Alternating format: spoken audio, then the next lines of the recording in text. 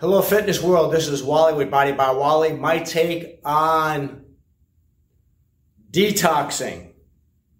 So people talk about detoxing all the time. Again, I'm not a doctor, so this is my opinion from my research. Obviously, I'm certified in nutrition, but not a dietitian. Okay, so there is a difference.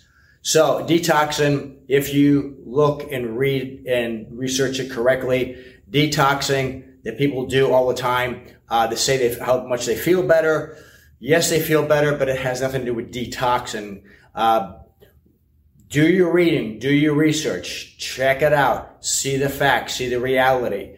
Detoxing does not happen from you eating the food, your kidneys, your liver. That does all you're ever going to need. That produces all you need.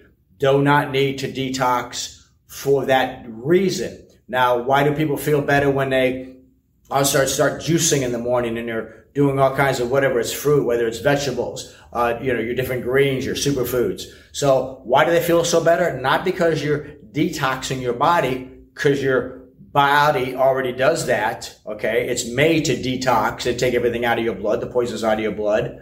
But it's because all of a sudden you're eating better food. You're not putting a Big Mac down. You're not eating that pizza. You're not eating that garbage, that fast food. So you're all of a sudden you're stopping that stuff and you're drinking, feeding on good stuff. That is why you feel better. It has nothing to do with the detoxification of your body. Okay. Some people may argue that. Really can't. Yes. No, you can't, because there's zero science behind it at all. Not even a teeny itty bitty bit.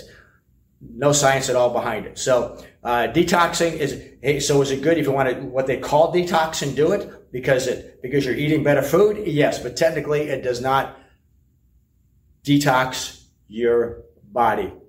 Your organs do everything it's supposed to already. So that's a quick video on that, but hey, do it anyway if you want, okay? Because there's nothing wrong with obviously stopping the bad food and drinking the good food and drinking the good stuff and drinking the proper mixtures of food and the fruits and vegetables and everything you're going to be taking for it. So it's absolutely healthier, but again, it does not detox the body. You just feel good because all of a sudden you're putting in good foods instead of the garbage that you've been eating. See you next week.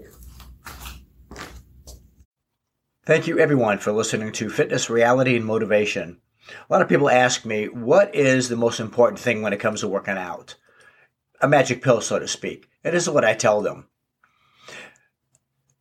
So what's the most necessary thing in getting fit?